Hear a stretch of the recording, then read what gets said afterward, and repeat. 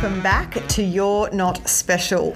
I'm absolutely pumped to bring to you today's episode, which is all about autism, as it's something I feel very passionate about and I feel like the world has ever so much to learn about. So our first official podcast guest isn't actually a guest after all, and he needs no introduction, but we will do it anyway. The man, the myth, the legend, the catalyst for WeFlex existing, Jackson Trout. Thank you for being here, even though you're a co-host and you have to be. Anytime, Erika. You may not be paid, you'll still have to be here. You still have to be here. But we thank you nonetheless. I know that all too well. Just need to get that sweet ad money, then we can pay. just give me the money, Tom. Everyone's famous last words. Let's start by having you talk to us a little bit about your weight loss journey. Okay, well, last year, around August of 2021, I've actually been writing about this in the blog, the WeFlex blog, so you can check it out for yourself if you want a more in-depth, account of it. But basically, last year, Tom wagered me $10,000 that I could. I know. But the thing is, my response was also a joke, a counter joke. Anyway, he wagered me $10,000 to see if I can lose over 10 kilos by the end of the year, which gave me about 4-ish months. 3 months tops. And I thought to myself, challenge accepted, because I thought to myself, it'd be kind of funny to see him get nervous, see that, oh crap, I got to pay him. No, apparently my brotherly love trying to help you get fit didn't influence you at all. At 10 G's. No. It was more spite, if anything. Anyway, so the day I made that, I took him up on that wager. I weighed myself and I was about 113 kilos overweight. So I thought, okay, I got to get down to a 103 because that'll be officially 10 kilos. So, I planned out, I thought to myself, okay, how do I do this? How do I achieve this? What's a good, effective strategy so that I can, lose weight, exercise, and be manageable and not be so intense and so arduous that you get tired and get frustrated or just lose interest quickly. Because, as my brother would say, long-term consistency beats short-term intensity, and that is a truism if there ever was one. Mm-hmm. Anyway, so I began planning out and mapping out what I was going to do, and I began putting into effect. It took a while for me to really begin seeing the weight begin to drop, and that's only because I added in a consistent everyday 30 minutes on the bike, on an exercise bike. And it wasn't so much just being on an exercise bike. It's I got to do 30 minutes, but I have to reach a certain calorie goal. Because, on a certain exercise bikes, you can actually kind of tell, how many calories you've lost. Benchmark you have to reach. Originally, I began with 120 calories. I have to get to that number before 30 minutes. It's 1/4 of an Oreo or something, isn't it? Something like that. Yeah, 120 calories by 30 minutes. And that's just on the machine, because who knows what it actually is, So I did that every day onwards, and I kept it was it didn't take any time out of my day. Half an hour on the bike, get puffy, get sweaty, feels good. That means you're doing something if you're getting sweat, because I think somebody once said that sweat is the tears of your fat as you burn it alive, something like that. I kind of very morbid way of referring to it, but I kind of like it. So I began doing that, and I also began being better with my eating, saving up money by not going out every night, and eating much healthier, and I began noticing real results. I was losing weight more and more often. I was before, it would be I'll be stuck and just on one weight, where I'd lose 1 kilo before I began the intensive program. It'd be okay, I lost 1 kilo, but by the next week I regained it, and back and forth, yo-yoing, zigzagging back and forth. This way, I really just naturally, by new exercise program, I just really saw just results. Every week and even half week, I began losing a kilo and again, and it was just dropping. It was I was 113 to 112, 111, 110, 9, 8, 7. It was like a countdown clock, and I thought, oh God, this is going to be easy. I will be getting that 10,000 in no time, and like really have to like put my brother's feet to the fire as a means of like psychologically tormenting him. Saying, hey, you promised, Tom, you promised. Don't remember any of this, but continue, Jack, with this fantasy of yours. Anyway, and and by I think it was November, I can't quite remember. I have to look up the exact times, but I do remember that around before the end of the year. So it had only been I think maybe 4 months altogether. I had eventually dropped down to 103. And it was a sense of accomplishment that I really kind of felt good about, because I thought, oh, wow, this was much easier than I thought it would. Because one thing I always had the idea of, like ever since I was a teenager and such, because I've always had a bit of problems with my weight and such, I always kind of imagined like dieting and exercising being like, what I think in a weird way like media kind of presents it as oh god, it's hell of like you have to eat like nothing like raw vegetables, or you have to like be entirely sweaty every day, or just it looks like absolute hell. And yes, you internalize that idea for a while, for as long as you can. But when you actually get into it and you actually find an exercise program that works, you don't notice it. Mm-hmm. And it felt manageable, it felt good, and now I know that if I ever need to lose more weight again, I know exactly what I have to do. Because I know what works and I just have to stick to it. And you're saying that that's consistency? Yeah, it's consistency. Just doing a few things every day, being very consistent about it, and you will eventually see results. Now, I should point out that this was happening during the New South Wales lockdowns of 2021. And so we weren't working or really going anywhere. We couldn't even go to the gym. You were my visiting buddy. Remember you were allowed to have one person who could go to your house at a time. Yeah.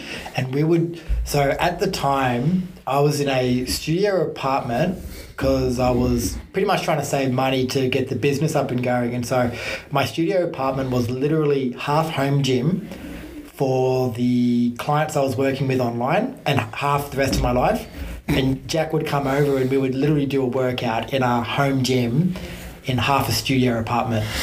Like we literally had to take turns in the space where you do exercise with a whiteboard, and we'd just tick off what we did. That room was a bedroom, a living room, and a gym room all in one. And an office, and a TV room, and a walk-in wardrobe. Exactly. So a lobby for guests. Yeah. So when I began, so it was much. I should note that it was easier to do my exercise program during that time, because when I had to get back to work and being more social, you had to like put in those variables. Like for instance, on days that I work, which I have a job at a restaurant, bar and restaurant. I work from 10 a.m. to 3 p.m.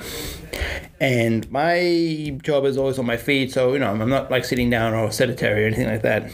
But the thing is that I work better on a full stomach than an empty stomach, so I always make sure I have like a nice big breakfast before I begin work. However, what was helpful to me during my exercise program was having a very strict 12 to 8 eating program. So on certain days I had to manage. So nowadays I have to manage that. So it's not exactly, I can't really keep as consistent to the exercise and eating program that I would like during nowadays, as opposed to the era of lockdowns. Because also after work I'm maybe too tired to go home, too tired when I get home to go on the bike and such. So it kind of throws a bit of a monkey wrench in the situation. But when I had all that free time during lockdowns, it was very easy to manage this exercise program. Very interesting. Good times back. I forgot about the studio apartment. Yeah. And the bush turkey saga in the backyard. Oh, yeah. So we should all go into lockdown and we'll be better at exercising. Is that what you're saying? Well, it's like... Jack is endorsing a full-scale lockdown. No. I just remembered that. I just... It was... You have a thing where it's like... It's a great way to not... to combat the potential damage that lockdowns could do, in the sense of forcing you to live a very sedentary lifestyle. I think we also locked down. A lot of people got through it by having a weird objective, or mission or side quest that they'd have. just to focus on. Yeah. So and I think less, that was less yours. distractions as well, life distractions. So my exercise program was basically I would get up and I would do 3 sets of exercises that Tom prescribed to me. 30 sit-ups, 30 push-ups, and 30 squats. I would do that, and then I would go for a nice long 6 to 7 kilometer walk around this giant bay that's near my house. And afterwards, later that day, I would go on 30 minutes on a bike. I did that every day while also maintaining a very strict 8 to 12 eating program where I don't eat anything after those 2, or like I only eat within those hours. He has a fasting window, so Jack doesn't eat anything until 12 p.m. and then he stops eating at 8 p.m. That's called intermittent fasting. It works for some, but you should always do your own research before doing it. Yeah, and so that plus all the exercises was actually very helpful in like seeing genuine results. And yeah. And then what happened at the end of the year? Oh, well, end of the year. I think I should. Okay, this is spoilers. I didn't gain anything back. It's just that, like, I thought, like, it's also end of the year. During the holiday season, I thought to myself, okay, I'll take a break because you can't really repress your yearning for all the food you get, like ham and turkey and all that good stuff you get with Christmas. The problem is that, like, when you take too long of a break, it really gets hard to get back into the gist of it. The consistency's gone. No. But, I am getting slowly back into the consistency part. It's just... Yeah, better. Like, here's how it is. I haven't regained any of the weight, if that's what any of you are worried about. I got down to 103, and I'm sticking to 103. It's just that, like, You've plateaued. Well, I don't think I plateaued, but I'm going double or nothing on the next 10 kilos. Well, I would. I'll take you up on that. It's right now. It's not so much that I'm like plateauing. It's just that, like, I'm doing just enough to not gain weight, but I'm not doing enough to lose weight. That's the thing. So I need to find a way to get myself back into it because I want to get down to 93. If I'm 103, my next 10 kilos should get me down to 103. So I have to 93. Yeah. So I have to really, I have to reprogram myself. But it's kind of hard nowadays because one, the free time that like a lockdown would give you is gone, and also all these other obligations. Because now I work here, I work at my other job, and I've got a lot of Carrying responsibilities. I got a lot of things to do. So the only days I actually have free to myself, full day, is Tuesday and Wednesday, hoping that no family member needs my babysitting services, which I just can't help but accept, and a Saturday once in a while, because Tom and I do joint caring on a Saturday for our elderly aunt. We take it in turns. So I think time would be a barrier for everybody in terms of exercise. Why don't we talk a moment about some typical barriers to health and fitness for those specifically on the spectrum? What did you find more challenging or difficult? I think starting out. I think it's kind of knowing. It's not so much like I would say the thing that I had trouble with when I began. Do you mean like the weight loss program, or do you mean like exercise in general? I would say like finding out newness, new space, new ideas, new things. Well, I think for me, it wasn't so much like not feeling I belong or anything like that. It was more of a case of like just not knowing exactly like what exercises are best for certain objectives. Like I remember before I discovered the bike, I think I texted you once and I asked you what's the best kind of exercise to get rid of like belly fat, and I remember looking it up on Google, and it said like a bike or cycling. Cycling is good for it. And I texted you and I asked you, is cycling a good method of getting rid of belly fat? And when you said yes, I thought, oh, good, because I actually have an exercise bike at my house. So I thought to myself, okay, so it was that. But it was also like, and I think I mentioned this in the last episode, not understanding how the body works in the sense of fitness, like not really understanding the mechanisms of metabolism. I found that it was hard to get you. My experience though is that it took a little while to get you around the idea of doing it. Like the Aspie procrastination, I think, was there, and it took a little while of like we're going to do it. It's going to happen. We're going to go to the gym. And you were comfortable with we will, but not now. Then it finally happened. But to your credit, you were pretty good once you actually got yourself in the gym and everything was fine. Yeah. I think that's a really common barrier for a lot of people on the spectrum. So anything new environments, new PT. And new thinking, right? So thinking about how the body works is something new to work out. I actually wrote an article about this, about my initial hesitations, about how I kind of felt hesitant to the idea of adding something new to my life. Sorry, I didn't mean to interrupt. Totally fine. Just cut me off. I'm sorry. It's going to happen a million times over. So sorry. Social cues. I am not good with social cues. I apologize. That's totally fine. So some other challenges that we might see for those on the spectrum, more broadly speaking, would be, sensory overload. So some gyms have got music blaring, we've got weights crashing, we've got a Zumba class going on, and that environment may not be conducive to their needs. But even the exercises can be so much more new information on doing things with your body you've never done before or not really do. It's just so much to learn as well. So it's just this whole, there's so few things in those workouts that are something that they do all the time and know really well. Everything's new. And it's also a matter of, so it's new content being delivered, but it's also a matter of how is that being taught to the person. So for most people on the autism spectrum, they are visual learners. So let's just say you've got a PT trying to deliver new information in a way that is not being presented visually. It means that part of the brain is just working in overdrive and that person's having great difficulty in processing it. So the environment is just as important as how information is being delivered to the person. Any other barriers that we think are relevant? I think also expectations on the first workout as well. I know with Jack, my first goal with getting him into exercising and in the gym wasn't around Jack having a good workout, just him feeling comfortable there.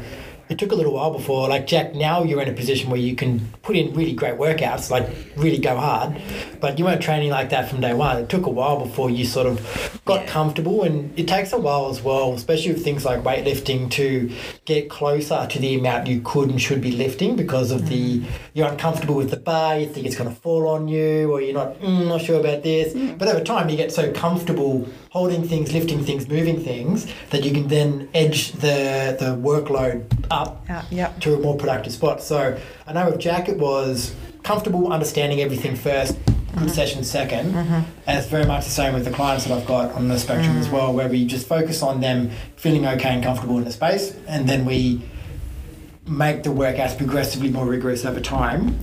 But the rapport is more important. But me and Jack already had rapport, so that was fun. Yeah, you already knew him, but I know what you do with some of your clients is step one might just be doing a lap around the gym, or even just a drive-by. Show up. Yes. Huge win. Step two might be putting it, stepping foot inside the workout area, and then step three is I might actually just touch some of the equipment that I might like to work with. So for many of our clients, it's very slow and very progressive, but that is huge progress. It very well could be the first time they've ever stepped foot into a gym. So let's move on to a couple of controversial autism-related topics. So, Jack, I know that you identify as having Asperger's, but that's actually not a recognised condition anymore. Yeah, you're not Asperger's, Jack. You're not. That's not a real thing. So I'm really keen to hear your thoughts on that. Well, it's I'm not really into the identity in the sense of I don't wear it as a mark of pride, or I emphasize that it's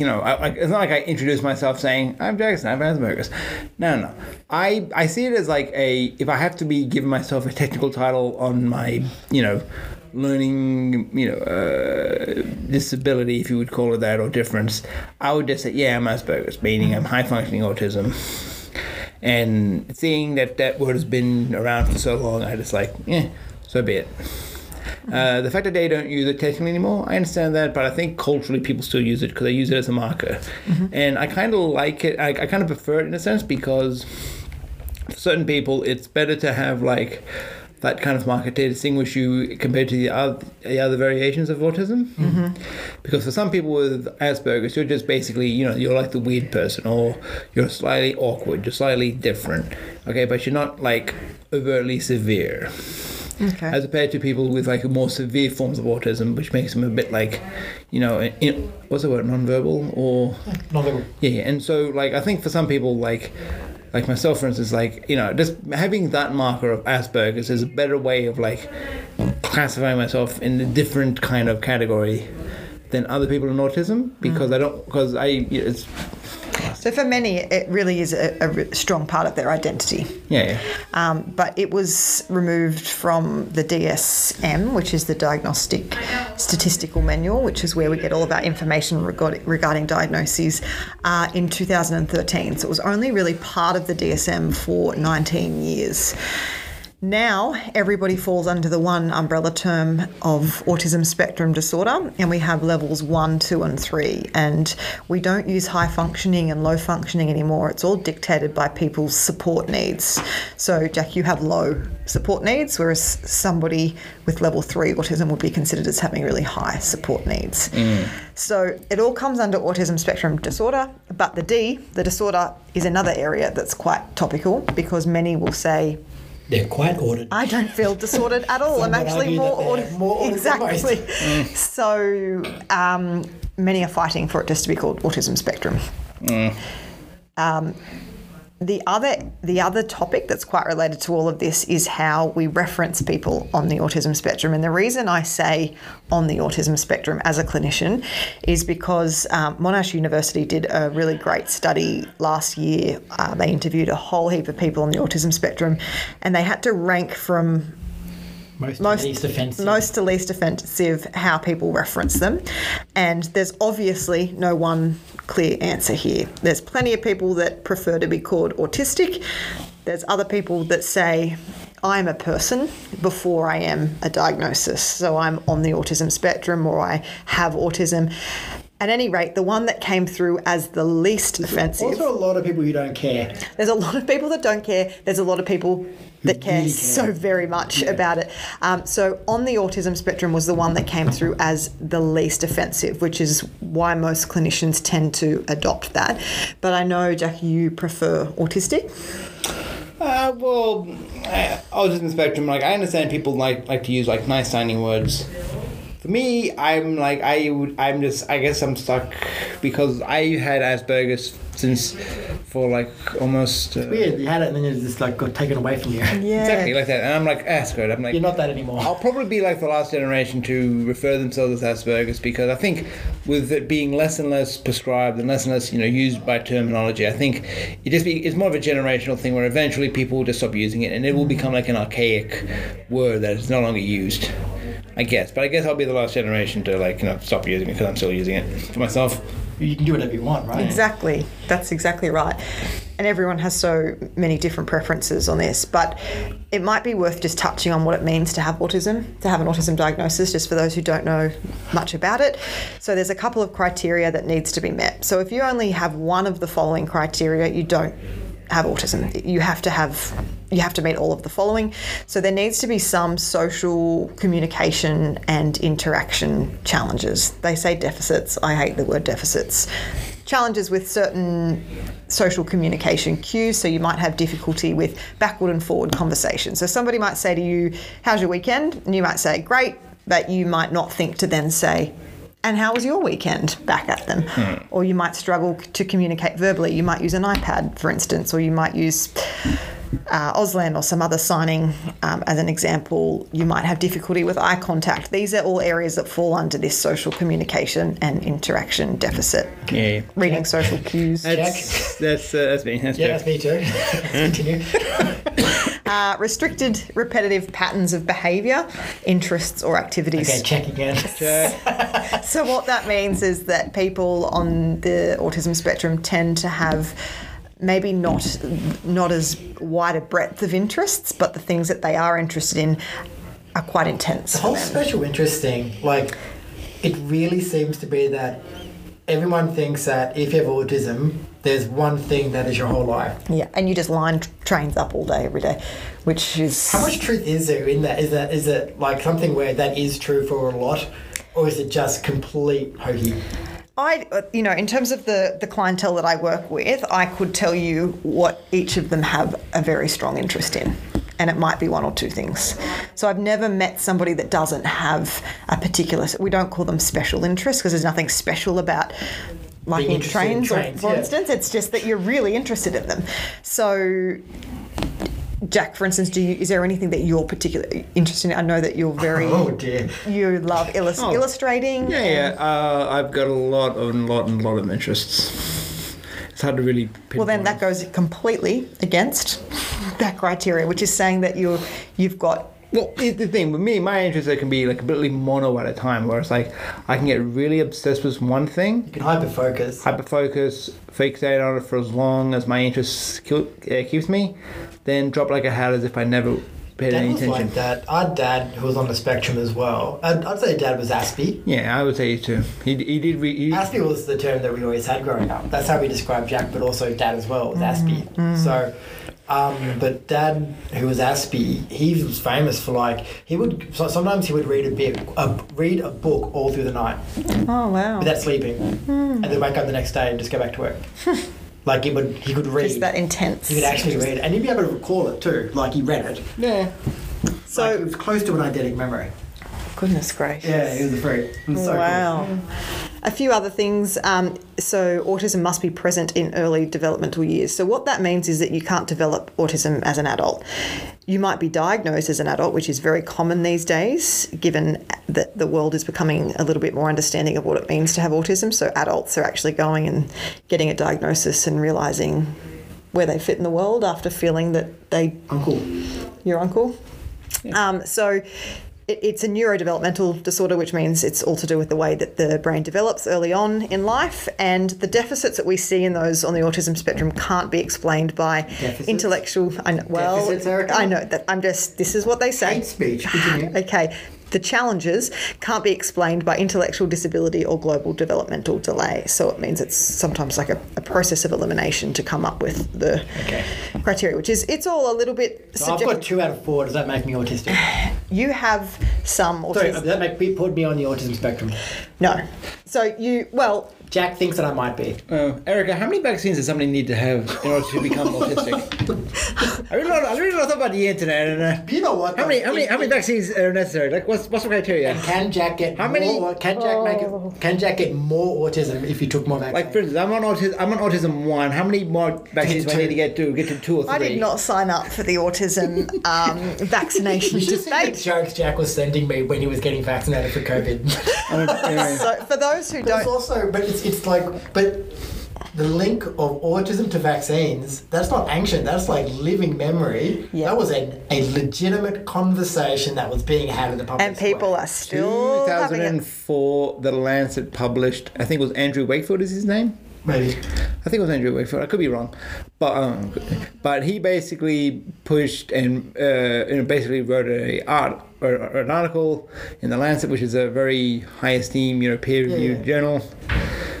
But basically said that there may be a correlation between the rate of vaccination and the rate of autism. So, ergo, autism is caused, that vaccines have a higher likely chance to cause autism. Original paper on it. That's basically the gist of the. The guy came back and said, "I was wrong." Oh yeah, he also said I was also manipulated or funded or it was fraud. The whole thing. He completely repudiated the Lancet I was wrong. But that did not stop that did not stop the movement. That did not stop the people being like, no, we don't care what the person who we base our entire opinion says. We are still going to keep to it. So that was all based on an ingredient called thimerosal, which was what was said to cause autism, which hasn't actually been in any vaccination since 1995. Ah, I see. So anyway, we don't have time to talk about this. Thanks for bringing it up. Just for getting my blood to boil. It is, particularly because we're living in the world of controversial vaccinations. I feel like autism is I'm so glad that it's more in the public square and conversation and awareness, but it's also now just there's more misconceptions about it because of it, because it's being represented by more people and things that maybe don't have the best grasp on it. Absolutely. Like it's almost becoming vogue in some sense to make a character autistic, but all they're doing is reinforcing like the same 3 characteristics. You know what I mean? Over and over again. It's funny because the characters that are supposed to be presented as autistic always come off as like a robotic, inaccurate version. It's the characters who aren't supposedly diagnosed or labeled or identified as autistic always end up being much more accurate representations of autism. Like, for instance, like a perfect example of this is like in a lot of, I think there was like that new show about like the doctor who has autism or certain or movies and such, there are characters that have autism, and they always come off as like, even high functioning autism like Asperger's, they always come off as like, robotic, super unemotional, which also is weird. Yet characters that aren't diagnosed were not presented as such, like Hank Hill from the King of the Hill animated series. That is the most, like, he reminds me of me in the sense of just being an oblivious, like... It's funny, like we watch it on Sundays and Jack can't go 3 seconds without telling him he's autistic. Like he just, every time it's Hank Hill is the most... He's so autistic. Maybe those that are being written into scripts, they're just trying too hard. I think when you're trying to be representation, quote unquote, it comes off as a bit like almost caricaturist, without unintendedly caricaturist, while simply just writing a character and just like it, you're able to convey autism or certain characteristics of autism unconsciously, and it does it so much accurate. I sort of don't like it when the character is on the autism spectrum. The point of them is to be on the autism spectrum, which I don't like. I like it when they are, but that's not the point. Yes. And it's just them. Like, you know what I mean, going through things. I don't know if the people who made King of the Hill intended Hank Hill to be autistic, but he is the most authentic. He's up there. He's pretty good. He is, in my opinion, the most authentically accurate version of an autistic or high-functioning Asperger's character I've ever seen on television. Everyone else just comes off as like a cringy, caricature. Yeah. Anyway, we took over. Sorry. What's new? I'm conscious of the time. We're fine. Go. Are we? Okay. So we won't delve too deep into why Asperger's was such a controversial figure and is believed by many to be a monster, but there's a bit of... Jack was named after him. Shut up. Continue. What we might do is just quickly touch upon why autism prevalence is actually going through the roof, or if in fact it is. So I grew up in the 80s and 90s, and I now think back to some of the children that I went to school with who were just considered naughty or weird, and I now realise that they would have met the criteria for autism. So yes, there are some factors in terms of our lives that are impacting prevalence. So for instance, paternal age is one area where there's an increased likelihood of autism, and we're having babies later and later. But people often think it's just the mum's age that is a factor, where we know it's the dad's. There's an epilepsy medication that pregnant women can take, which can increase the likelihood. So there certainly are lifestyle indicators there that increase prevalence, but generally speaking, the reason that more and more people are getting diagnosed is because we understand autism more and more. And I've studied autism now for 15 years, but there's still so much I don't know, and we as an industry don't know. And I think that's why the space is so fascinating, because you think you've got autism worked out, and then somebody will walk through the door that just debunks everything that you thought that you knew. So we've talked a little bit about the levels, but every single person with autism presents so differently, and that's what makes it such an interesting space to be a part of. So it is more that the criteria for receiving a diagnosis has changed. The criteria has actually been developed around males, and that's why a lot of females were excluded and often misdiagnosed with something like an eating disorder or an anxiety disorder, when in fact they had autism. It's just that it presents a little bit differently in girls. So look, there are a whole myriad of factors, but ultimately, yes, I think it's increased 1,150% since 1995. So we actually do a whole topic on this in our WeFlex. We did more than one. We did a few. Well, we did one on communication. We've done a module on sensory challenges. We've done behaviours of concern. We've done autism.